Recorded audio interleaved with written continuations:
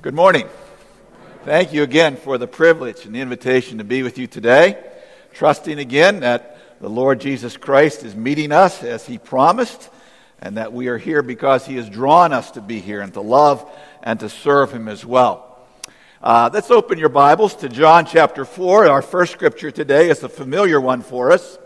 As we worship and we think about the topic of joy in true worship, talking about Jesus meeting the Samaritan woman at the well, a very familiar portion of Scripture for most of us. Particularly, I want to call your attention when we come to the end of it, and the Jesus dialogue with her about what worship is and who He is as well. So let's listen to God's Word.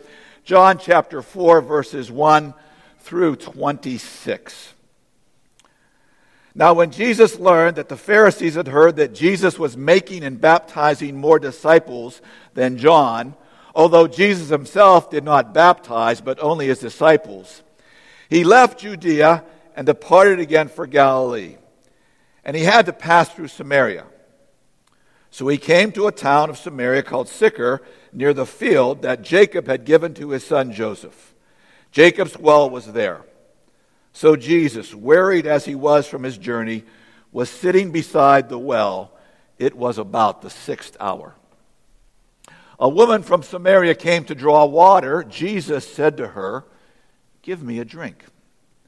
For his disciples had gone away into the city to buy food. The Samaritan woman said to him, "How is it that you, a Jew, ask for a drink from me, a woman of Samaria?" For Jews had no dealings with Samaritans. Jesus answered her, "If you knew the gift of God, and who it is that is saying to you, 'Give me a drink,' you would have asked him, and he would have given you living water." The woman said to him, "Sir, you have nothing to draw water with, and the well is deep.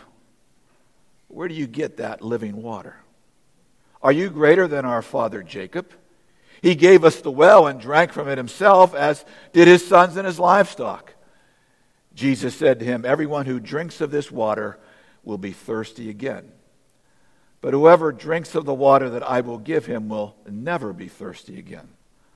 The water that I will give him will become in him a spring of water welling up to eternal life." The woman said to him, "Sir, give me this water so that I will not be thirsty or have to come here to draw water." Jesus said to her, "Go. Call your husband and come here." The woman answered him, "I have no husband." Jesus said to her, "You are right in saying, 'I have no husband,' for you have had 5 husbands, and the one you have is not your husband. What you have said is true." The woman said to him, "Sir, I perceive that you are a prophet. Our fathers worshipped on this mountain, but you say that in Jerusalem is the place where people ought to worship." Jesus said to her, "Woman, believe me, the hour is coming when neither on this mountain nor in Jerusalem will you worship the Father. You worship what you do not know. We worship what we know, for salvation is from the Jews. But the hour is coming, and is now here, when the true worshipers will worship the Father in spirit and truth. For the Father is seeking such people to worship Him. God is spirit, and those who worship Him must worship in spirit and truth." The woman said, "I know that Jesus is coming, He who is called Christ. When He comes, He will tell us all things." Jesus said to her, "I who speak to you am He." And from the book of Philippians, chapter 3. 3 verses, the first 3 of chapter 3 of Philippians. Let's listen again to God's word. "Finally, my brothers, rejoice in the Lord. To write the same things to you is no trouble to me and is safe for you. Look out for the dogs. Look out for the evildoers. Look out for those who mutilate the flesh. For we are the circumcision, who worship by the Spirit of God and glory in Christ Jesus, and put no confidence in the flesh. Amen. Last time I was here, I told you about my junior high coach, and so today I want to talk to you about my high school coach.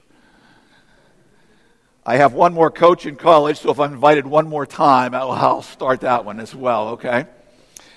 I did not know this until January, but there is an organization called the Pittsburgh Basketball Club, and they have their Hall of Fame, and so my high school coach was nominated and voted to enter into the Pittsburgh Basketball Club Hall of Fame this past January. It was a great honor for him and well-deserved for all that he had done. He's now been retired for many years. The second most thing he likes as compared to basketball and playing and coaching is fishing. So now in his retired years, he goes to Florida every winter, and he's the president of a fishing club in Florida, and they fish every day. So he wasn't here in person to receive the award, and so he asked me if I would accept it on his behalf, and I was grateful to do that. They asked me if I'd say a couple things about him, and so there were three things in particular that I remember what he taught us and what have stood with me for the remainder of my life. The first one was this. When we were in our senior year, we had a long history, over 25 years of our high school never doing anything worthwhile as far as winning and losing. We were always losing. When he came here up 3 years before that, he wanted to begin to change the culture, but that was hard to do. So finally, by my senior year, he was convinced this was the group of people that was going to change Beaver Falls basketball from losing to winning. And so the way that he did that, when he looked at our schedule, our section schedule, and he saw that we opened at Newcastle in January, he said, for us to do well and to win, we have to win that first game.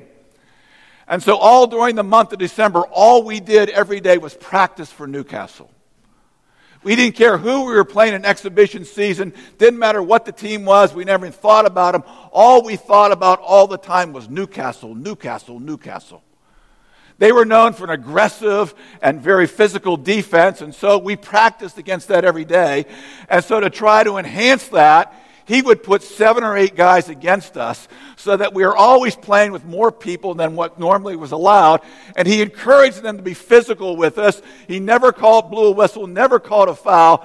And so for the month of December, there was a lot of hostility between those of us who were on the varsity and the JV who we played against every day. We finally came to our first game in Newcastle, and lo and behold, something that had never happened before, we won the game. I remember reading the paper that day. It was the Newcastle paper. It said, last night, Beaver Falls played Newcastle, and we think we saw the section champions. And it wasn't Newcastle, it was Beaver Falls. The first thing I learned, if you ever want to achieve anything worthwhile, you really have to work really, really hard at it. And when you think you've worked hard enough, you've only just begun. That was a good lesson to learn. Second lesson I learned from him is we did win the section championship that year. At that particular time, only the section champion went on to move in the playoffs. But for us to win the section championship, it was a playoff because we had tied with another team. And so when we went to the playoff game, we found out at the end of the game, we won by 1 point at a basket by the end of the game. Okay? So when we came back the next day, it was the first time that anything had happened good in Beaver Falls basketball in over 25 years. We had a tremendous pep rally where even all the business people and the parents and everybody from the city came to the high school for the pep rally. School was called off. It ended up we had a parade going through town, and so we marched out and went down through the city. Everybody was happy. We come back. By the time we get back to the school, it's time for practice. And so the thing I remember about practice that day was when I came up onto the court, there wasn't a basketball there. I thought, wow, this is really strange. He's going to take it easy on us because we won last night. And then when I found out we had our most difficult practice of the whole year. We did nothing but conditioning and strength and running and physical things without a basketball for 2 hours straight. And I remember about halfway through that when the assistant coach came by one of the stations I was at, and I was really tired and really frustrated and really angry. And I said to him, do you mind going to coach and reminding him that we did win last night? And I knew he wasn't going to do that. And when it was over and done, a second lesson I learned was this, is that when you're trying to reach those goals, don't forget about the little things of life that need to be done well, day in and day out, because that is what usually separates from achieving and not. The third thing that I remember is at the end of the year, eventually our team won the state championship. And so I remember that he's being interviewed by a reporter, and the reporter came up to him, and I was standing right beside him. And the reporter said, "Hey, Coach, great season, great job. Tell me, Coach, do you think you could beat any high school team in the country?" And I was watching my coach, and, I'm feeling good because we just won. But I knew, and he both knew that, well, we had already lost some games that year, so it's almost impossible to say that you're going to win any night that you can. He goes, and his answer was this, there's a lot of good teams out there. And he says, you could really play a very, very good game, and you could go up against another really, really good team, and you could play as well as you could do, and you know something, you could get beat. And so, no, I can't tell you that on any given night that we'll beat any team in the country. And then he paused for a second. And then he said this, but I'll tell you what I do now. You let me play anybody 2 out of 3, and we'll beat them. And what I learned that night was you always, always respect your opponents. You always admire the strengths that they have. But you never should be afraid to beat them. All those were wonderful lessons to learn on basketball court, but I think all of them apply to life as well. I think the last one in particular has some instance of what it means to be a person who isn't true in their worship. When we look at the 3 verses that Paul gave us in Philippians, the first one's a very positive sentence, the second sentence is a very negative one, and the third one's very positive again. When Doug assigned this text to me, I looked at that, and the first word said, "finally." And I thought, wow, finally. Usually when I hear the word finally, I think someone's coming to the end of what they want to say. When the preacher says finally, that means it's time to wake up, to kind of listen for a good point so that when you walk out the door, you can say to him what you heard. Okay, so when I read it, I said, finally, but I looked, wait, this is just the start of chapter 3. I said, we are basically, if you're counting chapters, we're only halfway through the book of Philippians. You're 2 months into the series. We're halfway through. If you count verses, we're more than halfway. But it's hard to believe that finally where we're at, I began to think, what else could that mean? And so I looked at some other translations, and there's other ones that were saying it might mean more something like this, further on, so then. And it's a continuation of what Doug introduced last week when he says, now there's an internal theme that's being changed about measuring success. And when you measure success, that means there's a comparison being made between at least 2 different things that's going on.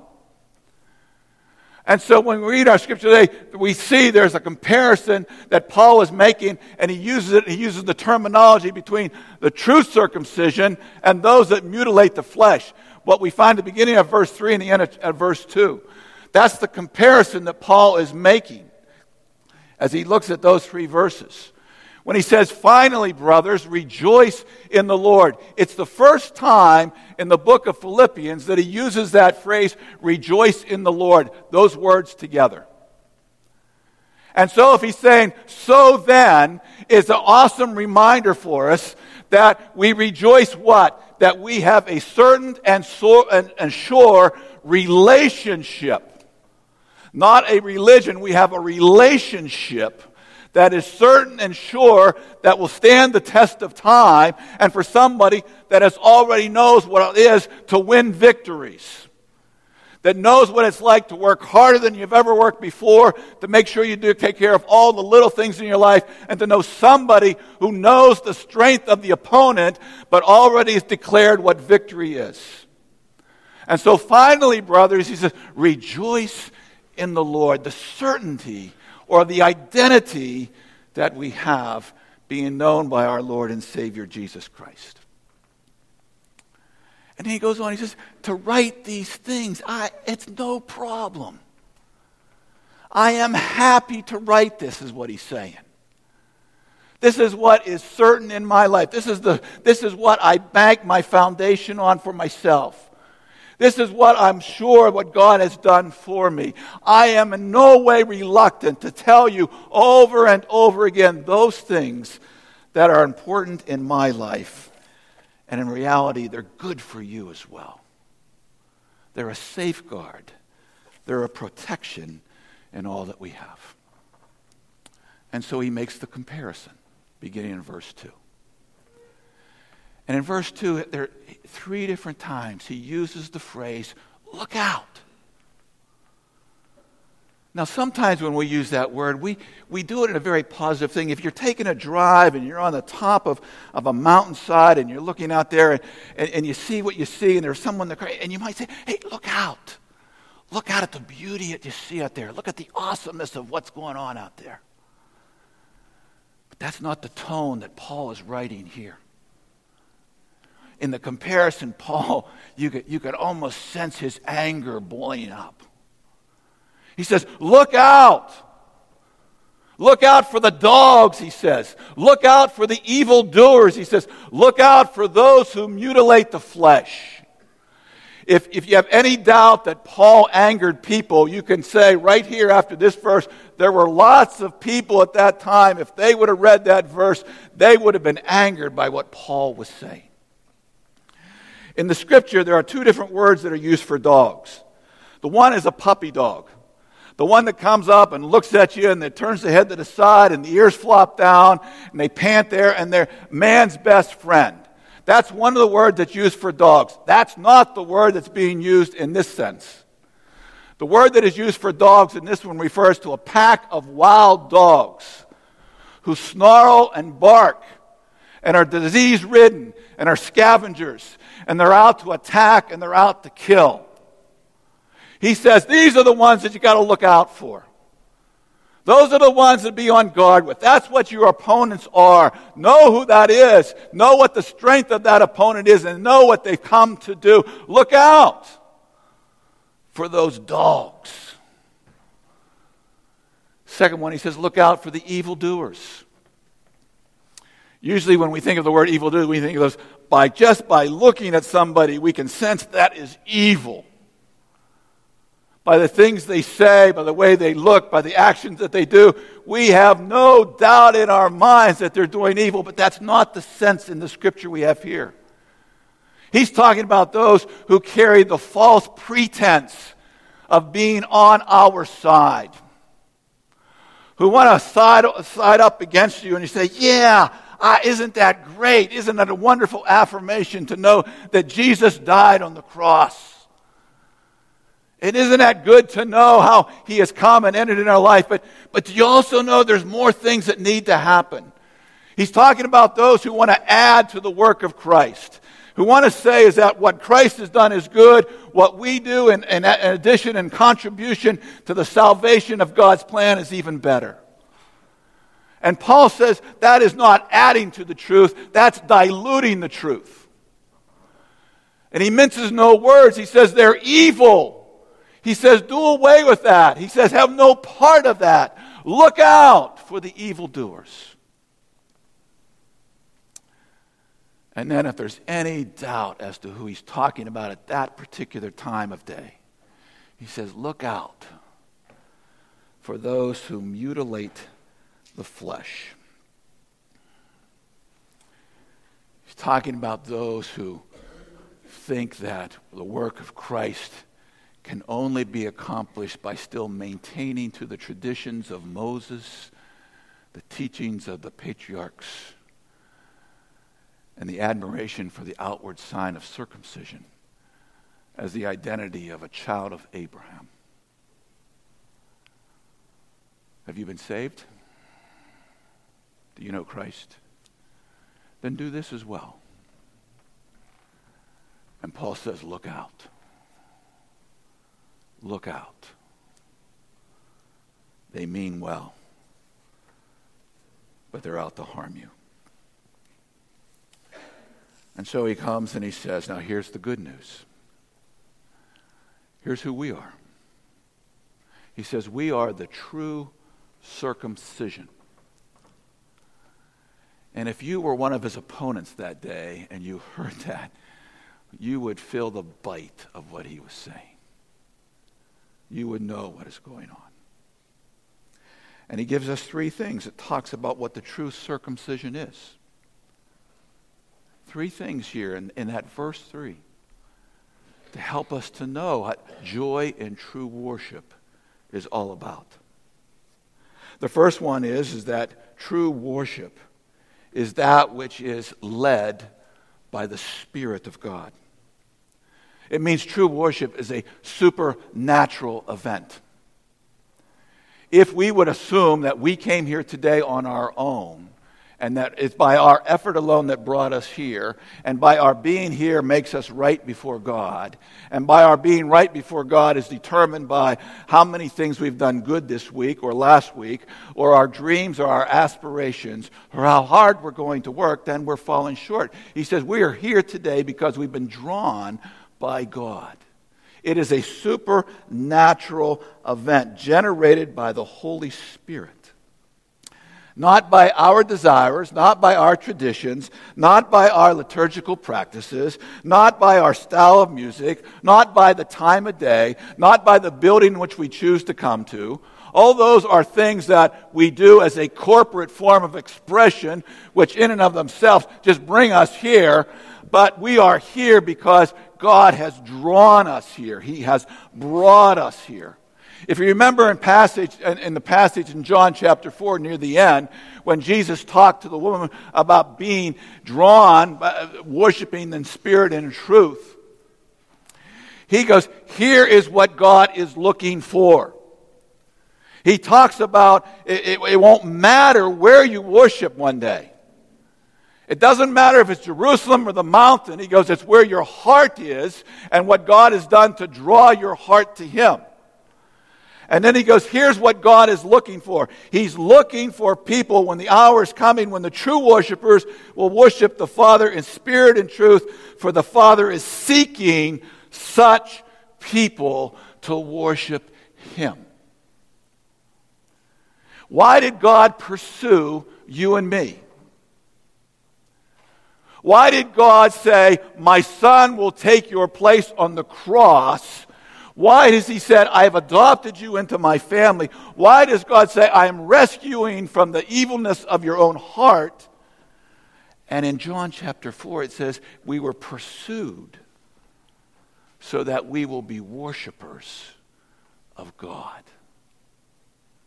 Worshipers of God. So according to Paul in verse 3, that is one of the signs of the true circumcision of a heart that has been cut and healed by God. True circumcision are those who have been sought by God to worship Him in spirit and truth. But I imagine you're like me, is that in the culture we live in the times, we have somewhat been confined by that word worship.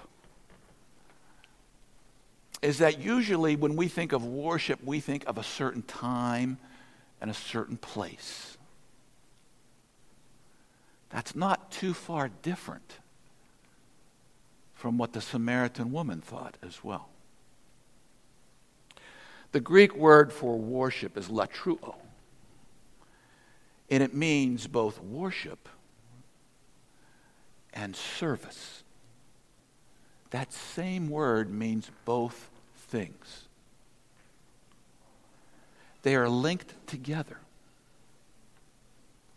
It means we give from our heart glory and honor and praise and adoration and respect to God. It means we sing with all of our heart to the Lord. It means we pray and acknowledge His will and His character. And it means we serve Him. So by extension, worship is more than the hour or so that we spend here together. Our serving is also worship. If we are the true circumcision, then our serving is also a worship to God. It goes beyond our normal Sunday morning hour and extends to the other 6 days of the week.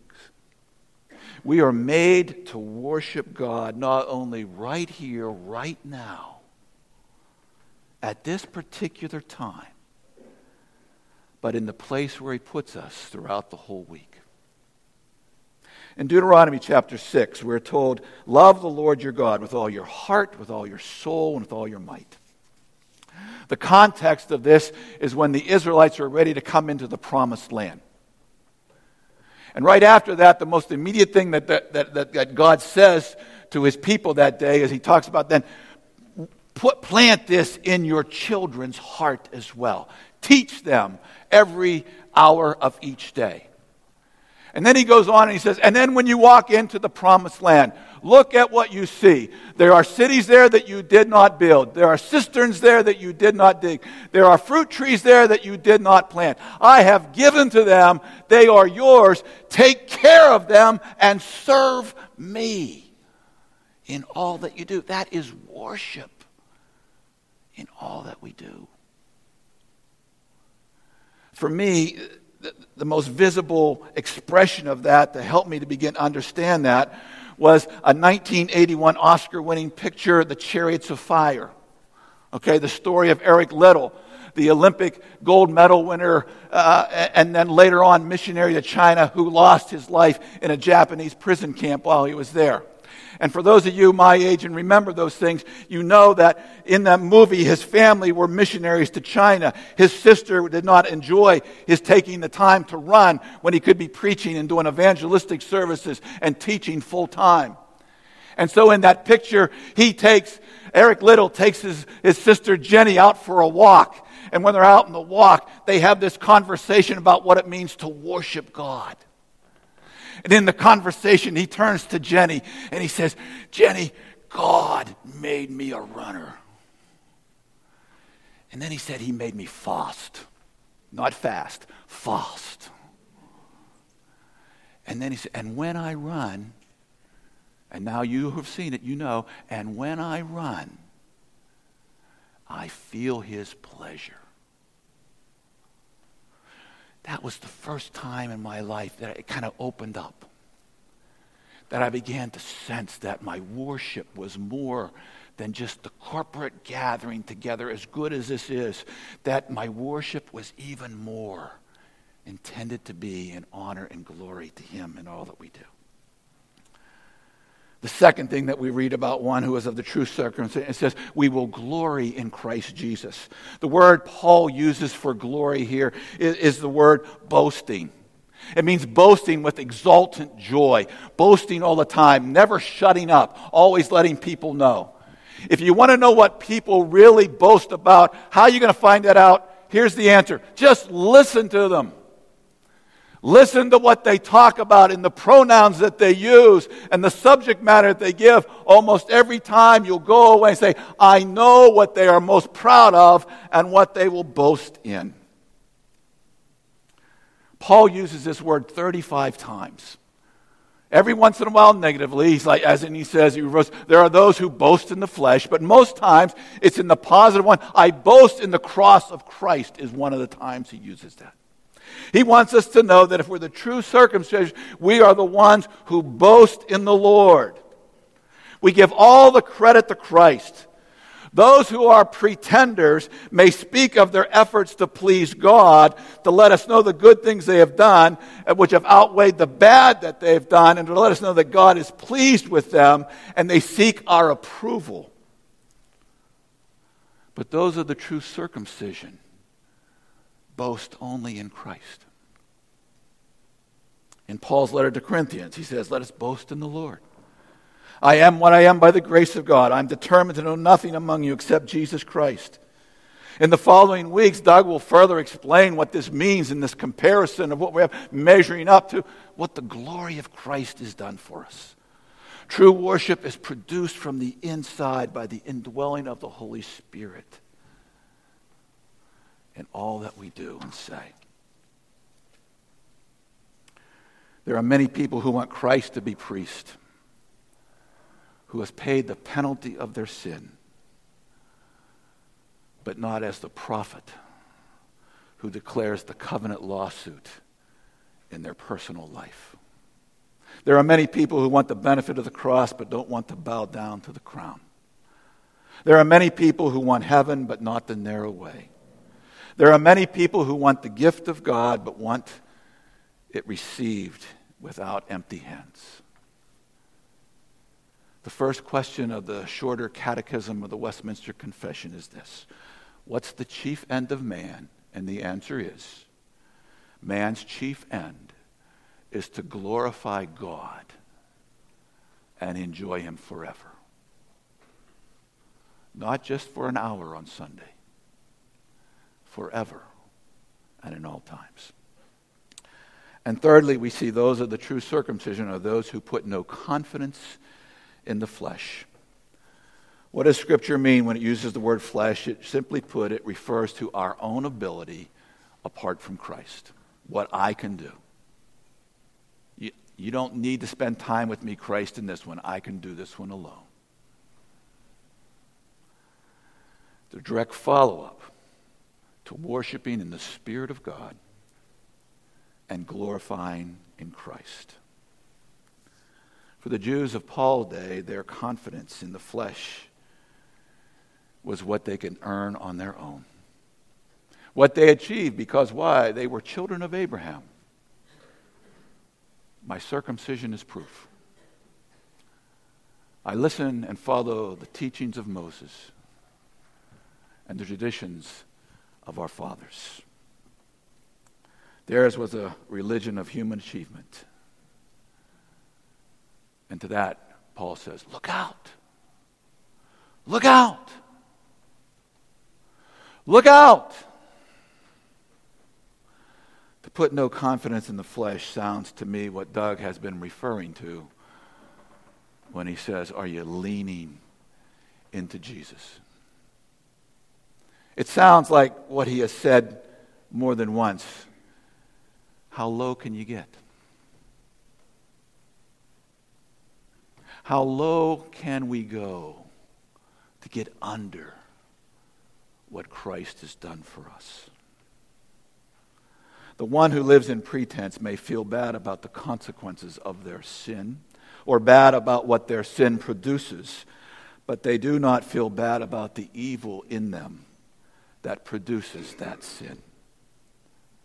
The ones who are the dogs, the evildoers, those who mutilate the flesh deal only with their conduct, while those of the true circumcision recognize their condition. Natural conviction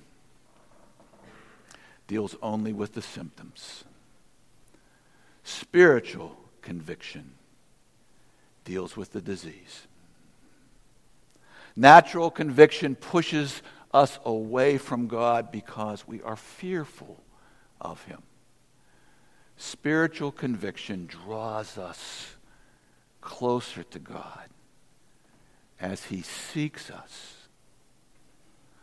And we realize that only because of the work of Christ and by the grace of God can we worship him. One can run alone to God for forgiveness if we're leaning into him to begin with. How do we know what true worship looks like? Worship by the Spirit of God. Worship that glorifies Christ. Worship that does not boast and has no confidence in the flesh. That's true circumcision. That's true worship. That's true joy. Intended to be experienced on Sunday mornings, but even more so, 24/7, day in and day out. Let's pray. Our Heavenly Father, may our worship of you in this hour be a reflection of what our worship should be every day of the week in response to your love for us. In Jesus' name we pray. Amen.